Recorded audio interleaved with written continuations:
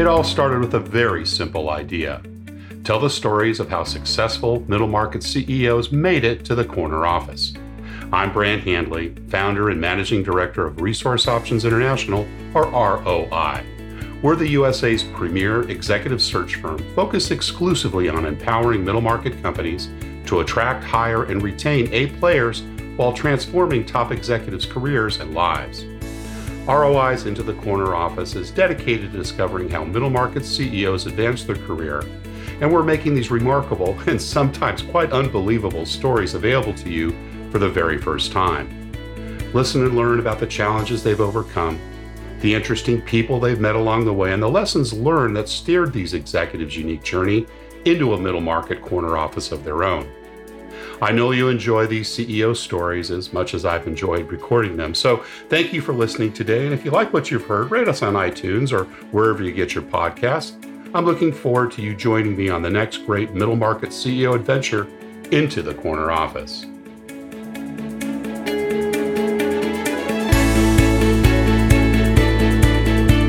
Today, my guest is CEO Russ Taylor.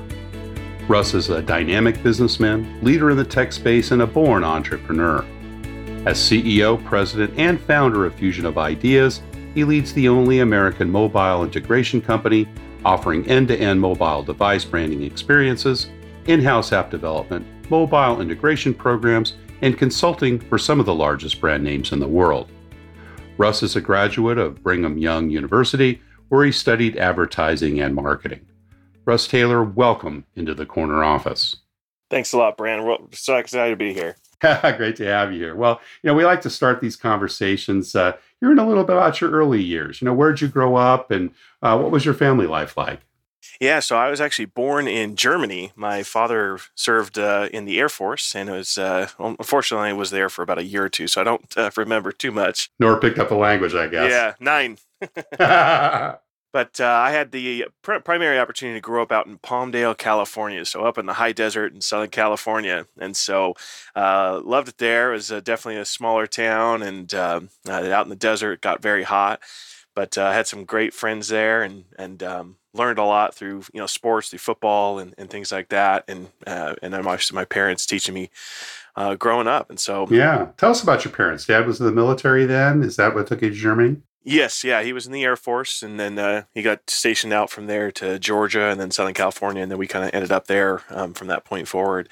Right, and right. He's actually. I think there's an air base near Edwards. Palmdale, right? Yeah, of course. Yeah, exactly.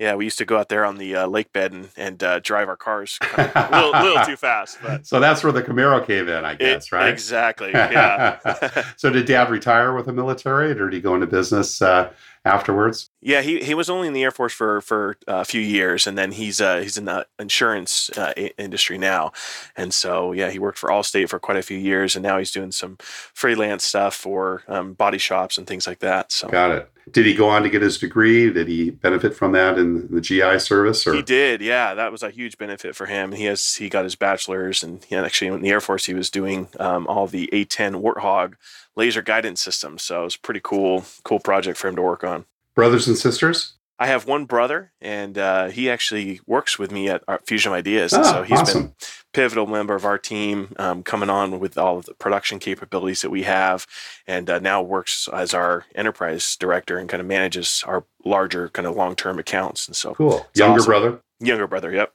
And mom, was she a professional or a stay-at-home? She was an incredible stay-at-home mom. So, which, being a father and having 2 kids myself now, I totally appreciate all the investment that she made in us and in our family. And she actually had in addition to, being a stay-at-home mom, she was had an in-home daycare throughout growing up. So it was good for us because we also got the opportunity to, learn a little bit how to raise kids and take care of them. So she put us to work taking care of the kids after school. So Cool. What were some of the influences that you remember from mom and dad growing up? Some of the influences, I think, my dad always taught me a really powerful work ethic of commitment and getting things done that you'll say you're going to do, and not really giving up on things. And so I've always appreciated that. We went through some difficult times, I think, with his jobs transferring over from one kind of role to another, and things were tight. And I remember he was big into the model airplanes, the RC airplanes he'd fly around. Cool. Yeah, he's right. an incredible artist. I mean, he can build these things and they're so detailed. And that was one of his big things. That's his personal passion. And I remember you and your brother go out there with him, I'm sure. Oh, right? yeah, we'd go out all the time. And I got into the remote control cars. But I remember, one of the things that really still stands out to me is that he had it was his favorite airplane. It was the Chipmunk. It was like the acrobatic, plane. And he spent hours on this thing, building it and getting it all set up. And I got into the remote control cars, and I really wanted this specific RC car for Christmas, and it just wasn't going to work out for the finances. I remember he went and sold that plane to get the money to get me and my brother some Christmas presents. So it was just a really cool thing, and I was just old enough to realize that actually happened, and it was just one of those things that stood out to me of putting obviously family first and the dedication that goes into that. So. Any other early influences in your life, either people and or experiences? Yeah, I mean, I think, obviously from sports, from football, my coach, Jeff Williams, was one of the coaches. I have a bunch of coaches, obviously, but he was my football coach. And, he was such a good guy. And seeing now, looking back on it, I mean, he put a lot of dedication and time into that program. And, growing up out in Palmdale, it's, sometimes a little rougher areas and kids, and it's kind of a tough area to grow up in. And, and hot. I grew up on the coast, and I remember going to Palmdale for a football game, coming off the bus, at about 110 degrees. We didn't win that game. That's right. 'Cause you're in our territory. Right?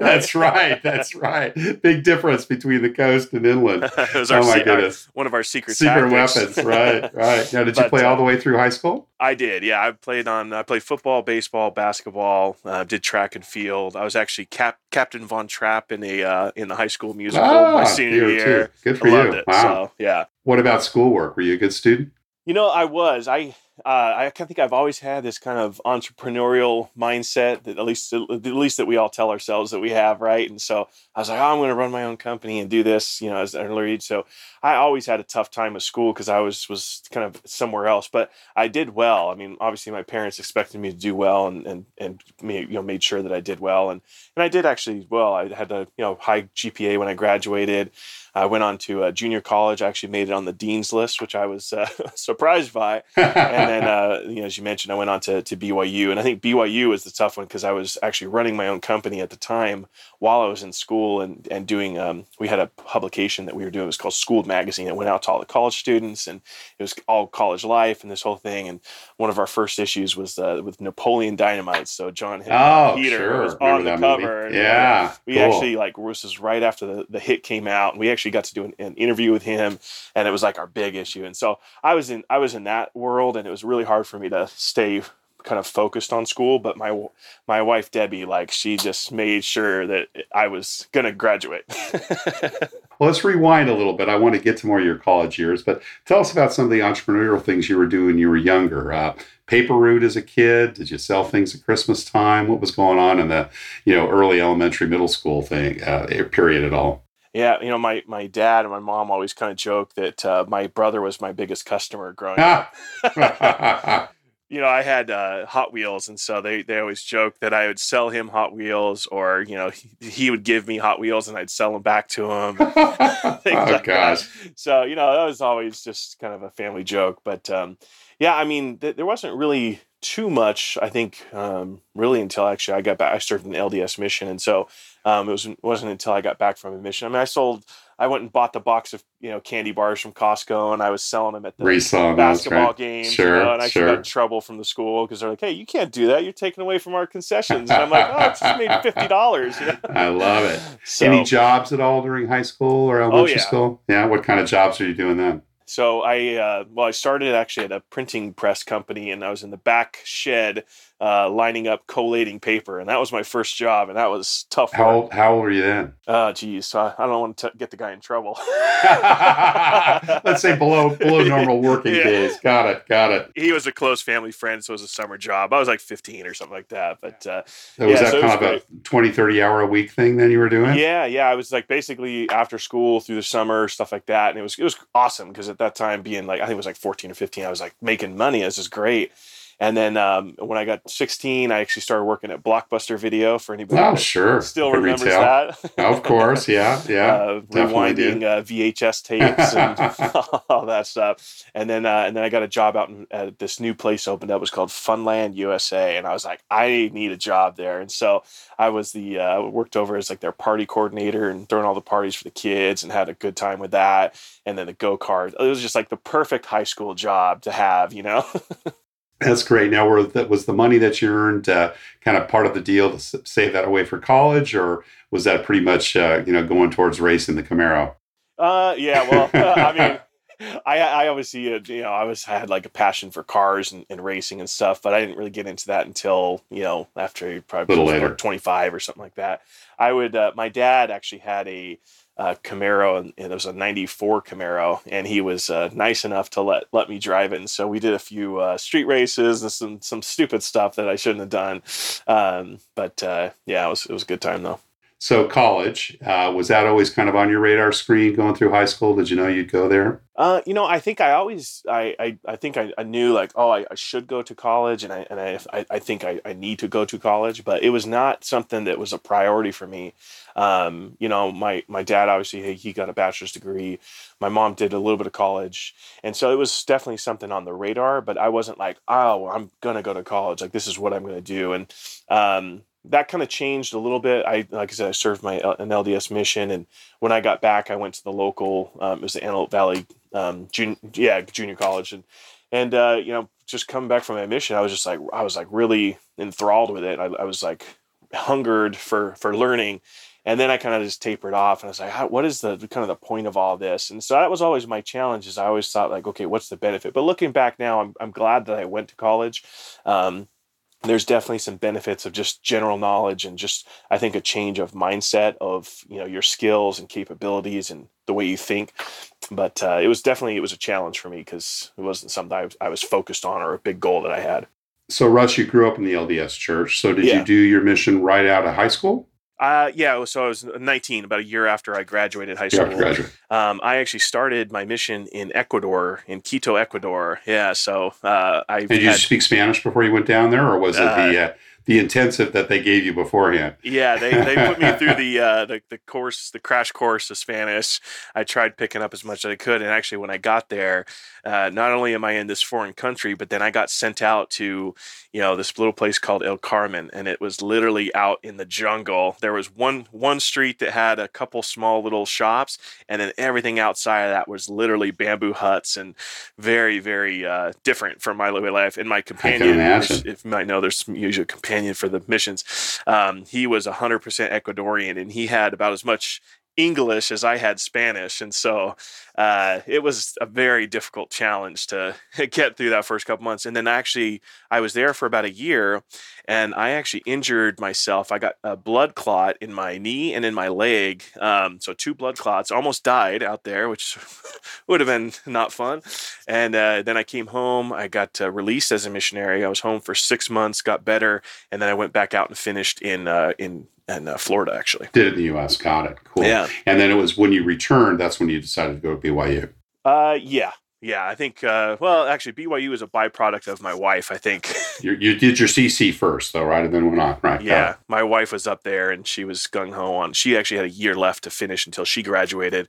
So when we got married a couple years after I got back from my mission, I was just kind of along for the ride. I was like, all right, well, I'm up here. I might as well do something, go to school. So How did you pick your major? So it's funny because my major was tied in with, actually, I started my business. So when I got back from my mission is when I started my business.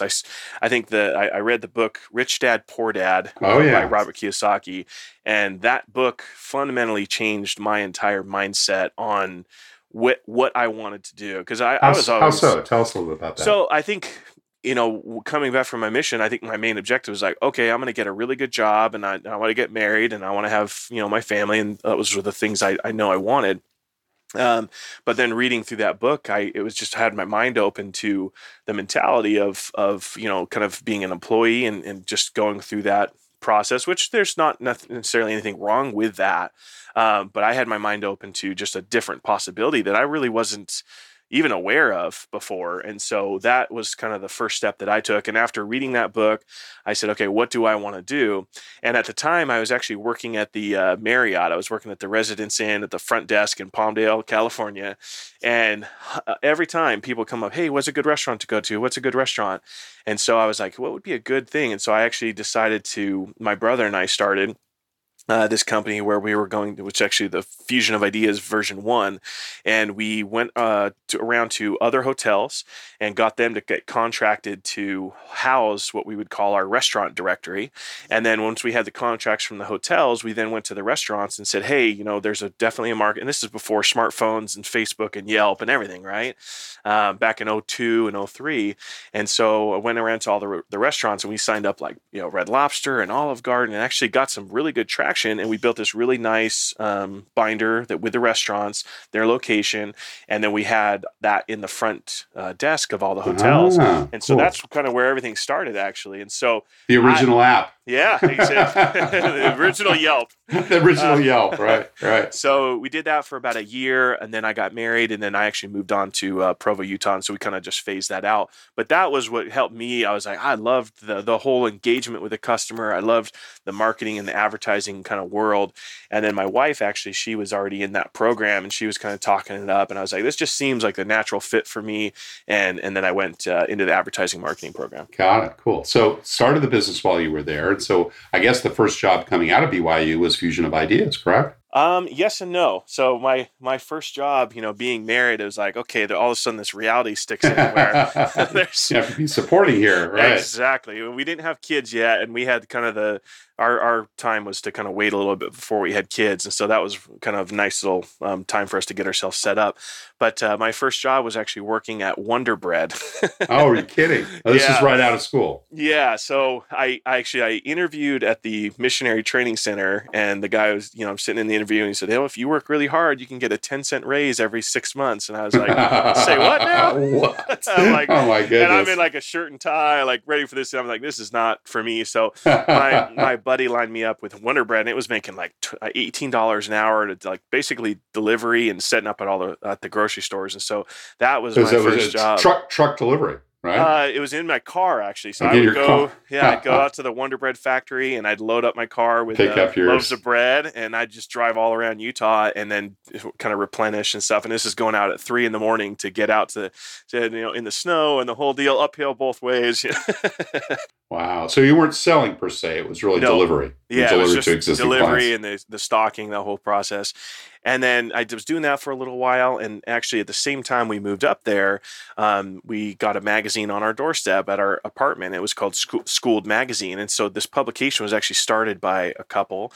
And I saw in the magazine that they're looking for an advertising director. And I was like, oh, this is perfect. It's a cool magazine. Like I have free time because I work at, from 3 a.m. to like 7 a.m. Then I'm done. I don't have anything else to do. And so I'll give him a call. And so I give them a history and kind of what I've been doing. And I got set up and I started doing all their ad sales. And then for the next year and a half, I was their advertising director, and I sold all the ad space. And then from there, we bought the publication actually about a year after we started doing it.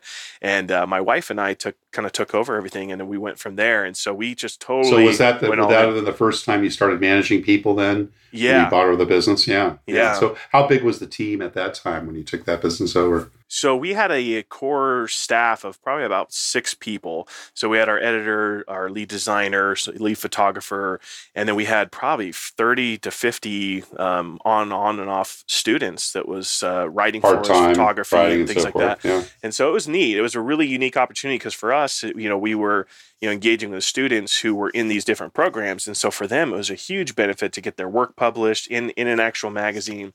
And that was a really just awesome experience. How has that transition, Russ, from, kind of being an individual contributor, working for someone else, and then buying this business and then all of a sudden having employees. Was that difficult for you, or was it kind of a natural transition to take over the direction of those 5, 6 employees? Yeah, I mean, for me, it was just like I felt like, okay, this is my calling, because even in like the college side, like anytime we would have to do group projects, I would kind of be the group leader, and I'd put all the pieces together, and I didn't really do the work. I was like, this is nice, Okay. actually. Yeah, I have them, and I'm just kind of helping pull all these pieces together. So it was something that just kind of I felt a like natural from progression. Yeah, and I thrived on it, actually. Yeah, awesome. What were some of the early management experiences you had once you bought that business? Oh man. So, I mean, I think one of the challenges was the college students, right? The mentality of a college student, and, availability, and kind of working through scheduling, and just all of those. Dependability, Exactly. I'm sure, as well. Right, expectations. Right. Hey, we needed you to be here for this photo shoot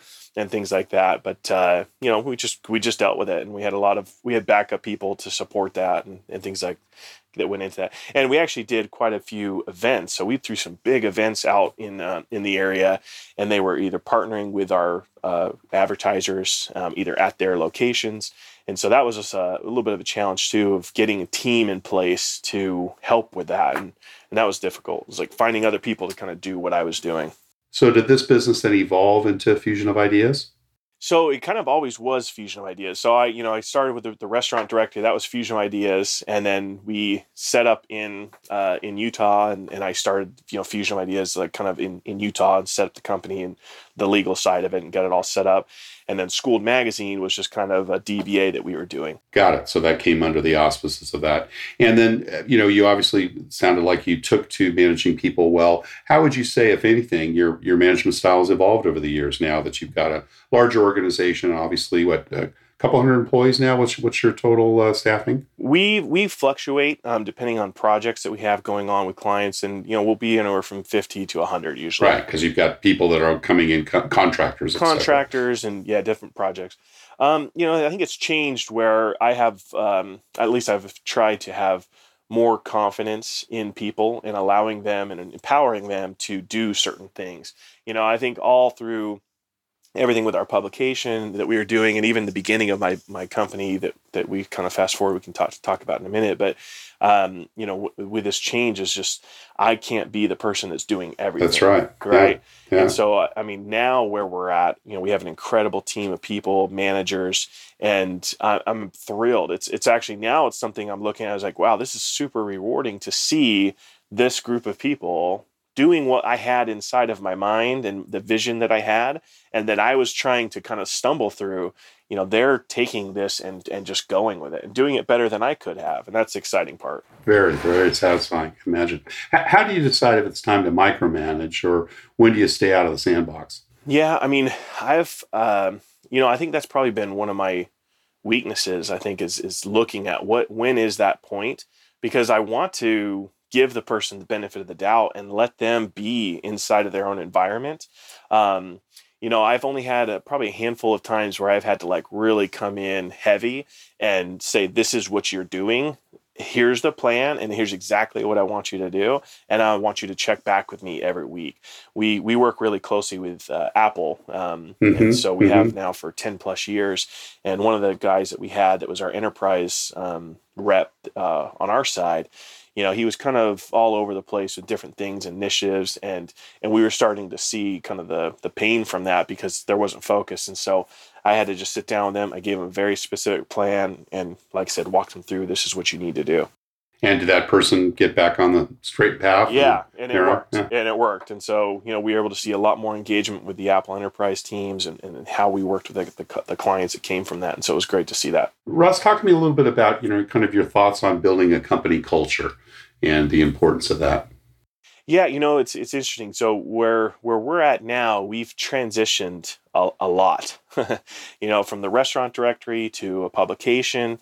Well, you had retail one time, and we had right? retail, yeah. So that's 12, now you're on board B2B, right? Yeah, and in fact, we started in a kiosk, and so we were actually right across the street, or the hallway, I should say, in the mall here at the Irvine Spectrum from the Apple store, and then we got into a retail store, and so I think that's been a challenge for me because our model has adjusted and shifted. Now we have a 26,000 square foot facility. We have, up to 100 employees. And so we're engaging with the largest brands in the country. And so I think we've finally been able to kind of get to a position to where we can understand what our culture is, but it's shifted so much, and so it's been a little bit of a challenge for me because before everything was on my shoulders, and so I was just go go go go go, and now over the last eight or so years, it's really been starting to diversify that, and giving the culture to our managers and the people that are running our departments and empowering them to be the ones that are owning the quality of some of the customization that we do. Like we're the only company that can do a full color print that's permanently bonded on to an iPad, and the branding capabilities that we've seen with the thousands of clients that we've done, huge high profile brands. If we don't have the attention to detail to that, brands like Audi or Coca-Cola or Hilton, we're just going to get dropped like a bad transmission. And so what I've been thrilled to see is that my team has taken that same level of kind of attention to detail, quality, and capability to continue to create, and they've expanded that. And that's what, again, is so rewarding to me. What would you say is unusual or perhaps unique about your culture at Fusion of Ideas? When I look at, I think probably the thing that's most unique is that our managers are sometimes first-time managers. I think in just about all the scenarios, with exception to a few key roles, like our CTO and our director of operations, our managers, this is kind of the first time that they've had the opportunity to be managers. So we're a young company. And pretty young, right? Yeah. Taking fresh out of college or a few years experience. What are your hiring criteria? Yeah, and it's a combination of that. And so, I think that's been, initially, it was I think a little bit of a pain point for us because we had certain expectations that these people needed to do. But what's been really neat is that we brought on an HR director and we've brought on a director of operations, and those people have helped us to craft that culture and to craft the ability for these managers to thrive and to expand their capabilities. And we've seen that, over the last, I think, 3 years specifically, we've really put a lot of time into our managers, to our people, the kind of the enjoyment of being an employee of Fusion of Ideas. And we've seen that change as well. So it's good. Well, you're really building for the long term, aren't you? Yeah. Yeah. Well, tell us a little bit about what you look for when you're making bets on the people you invest in.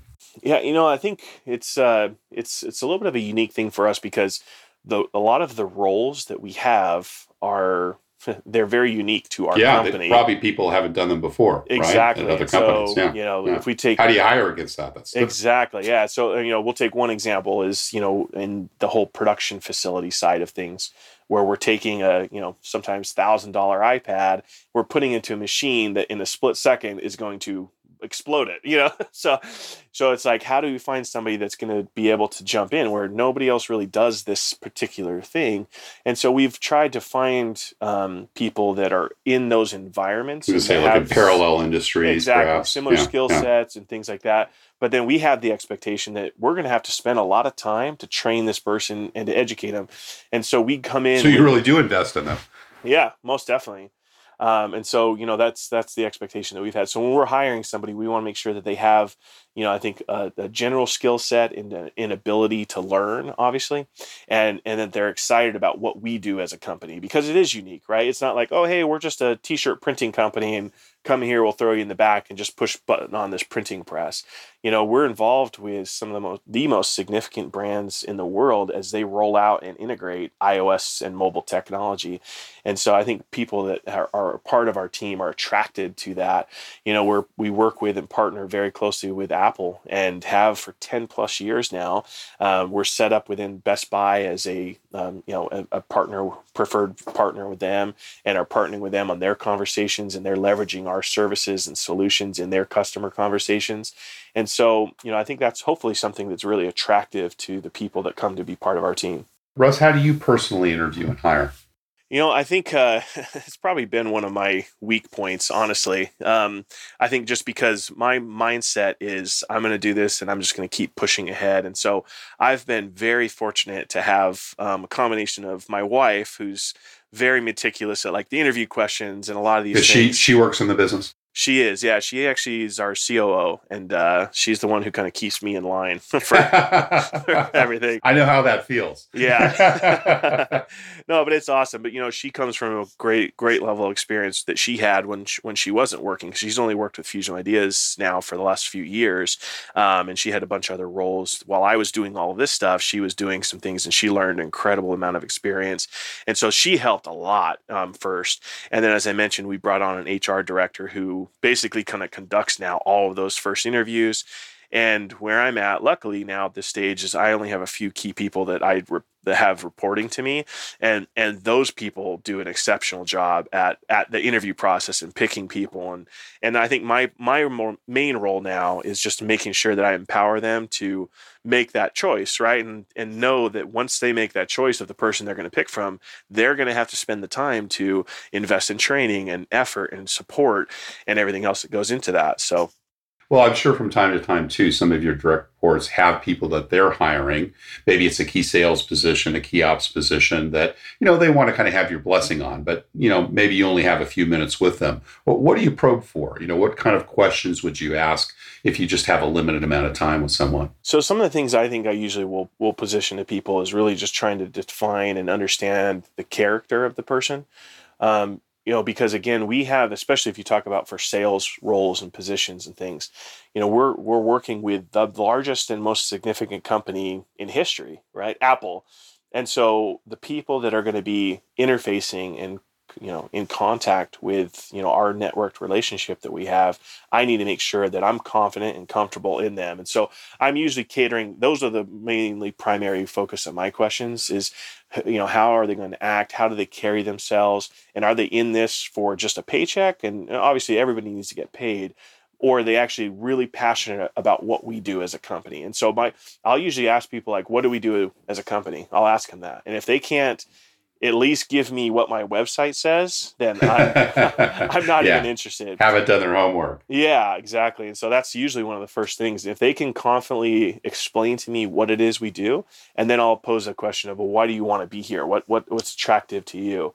And then I listen, and I just want to pay attention to what it is that they're saying. Because if they're just like, oh, I've been out of work for the last 6 months and I need something, then you're not the fit for us, right?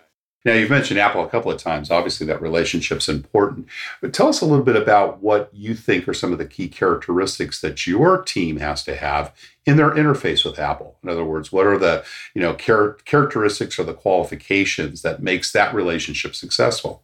Yeah. So, I think, this all kind of started with me, and I was, and I'll tell a quick story. We started customizing iPod Touches when the first iPod Touch came out, and the client was Vans, the shoe company, and they bought 5 iPod Touches, and they said, hey, we want to have you guys customize these. And so we did the design. They actually chose my design that I did, which I was like, hey, that's pretty cool. And it was a checkerboard pattern, and we gave them to the client. The CEO of Vans said, oh my gosh, this is like the Vans edition iPod Touch. I want everybody to have some for this Triple Crown of Surf event.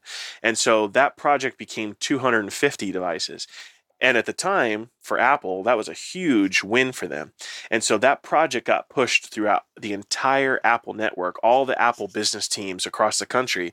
And then the next thing I knew, I'm getting, out to Chicago and New York and Florida and all these other areas to meet with the Apple business teams and to share with them what it is that we do.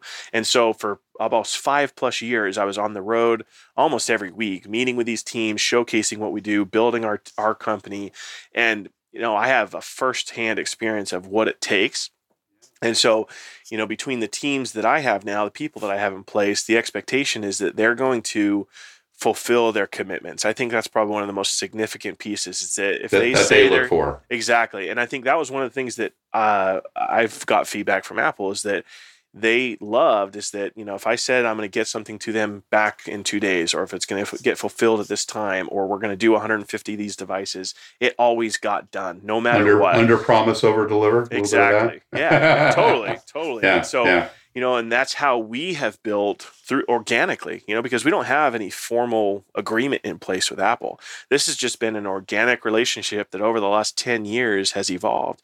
And it's because the commitments that we're making, the attention to detail and the quality that I kind of spoke about earlier on what the finished product looks like, because we're taking their product and then we're putting a customer's brand on that. And if it comes out sloppy, and the customer goes back That's a poor reflection on exactly, and they complain to Apple, then the Apple team's gonna say, maybe we won't send any more, engagements because these guys keep messing this up. And Are you the sole supplier for them on that, or do they have others that they work with? So when it comes to the capabilities that we do, there's not really anybody else that does Fantastic. that. And so it's an incredible spot for us to be in right now for our company. Yeah. Russ, you've been very generous with your time. I've got one last question that we'd like to ask all the CEOs. What career and life advice would you give to someone who's got their eyes on the corner office, or in your case, wants to be an entrepreneur and be successful and build a company? I think just kind of start where you are, I think is the key. I think if I looked back, 15, 16 years ago, we started a company in 2002. If I looked back and I was sitting in the hotel, lobby, working at the front desk at the Marriott, getting ready to start this little restaurant directing, and I said, I'm going to have a multi-million-dollar integration technology company, and we're going to support and work with Apple. I don't even think I could have envisioned that. And so I think sometimes people get so caught up in, this is what this person's doing, and that's what that person's doing, and that's great. That's good to have a somewhat of a vision of what you would like to do, but everybody is going to have their own perspective and their own kind of path to go through. And so I think that, it's start where you are, find something that you're passionate about and start a company and start a business and then grow it and put your time, your effort, your integrity, everything into what it is that you're doing. And then let kind of time evolve you and come out the other side. And as you make commitments, keep them. Yeah, as you make commitments, keep them. As you find opportunities to network with people, build relationships with them and grow those relationships and seek for opportunities to add value to people. Don't just seek for money, because that's the last thing that you should be paying attention to. And I think where I've seen, probably the single-handedly most significant relationship is with Apple, right? And we have a pretty incredible claim where we're at right now. And Fusion of Ideas as a company, we're not a national brand. People probably haven't heard of us, and that's okay. But we have an incredible relationship with Apple within Apple because we've invested in the relationship and we've sought to bring value to that relationship before we've sought a paycheck or a PO from a client or from them. And that's where I think we've been most successful. And so people love when you bring value to a conversation. They don't love when you come in and you're just trying to sell something to them. Russ Taylor, thank you so much for sharing your journey into the corner office. Thank you. Thank you for listening to Into the Corner Office with Brant Hanley. We hope you enjoyed hearing our guest CEO story as much as we did. If you want to hear more CEOs reveal their journey into the corner office, please subscribe via iTunes and tell your friends and colleagues. For more information about Brant, Resource Options International, and the mighty middle market, visit www.go4roi.com. We look forward to having you join us for our next episode.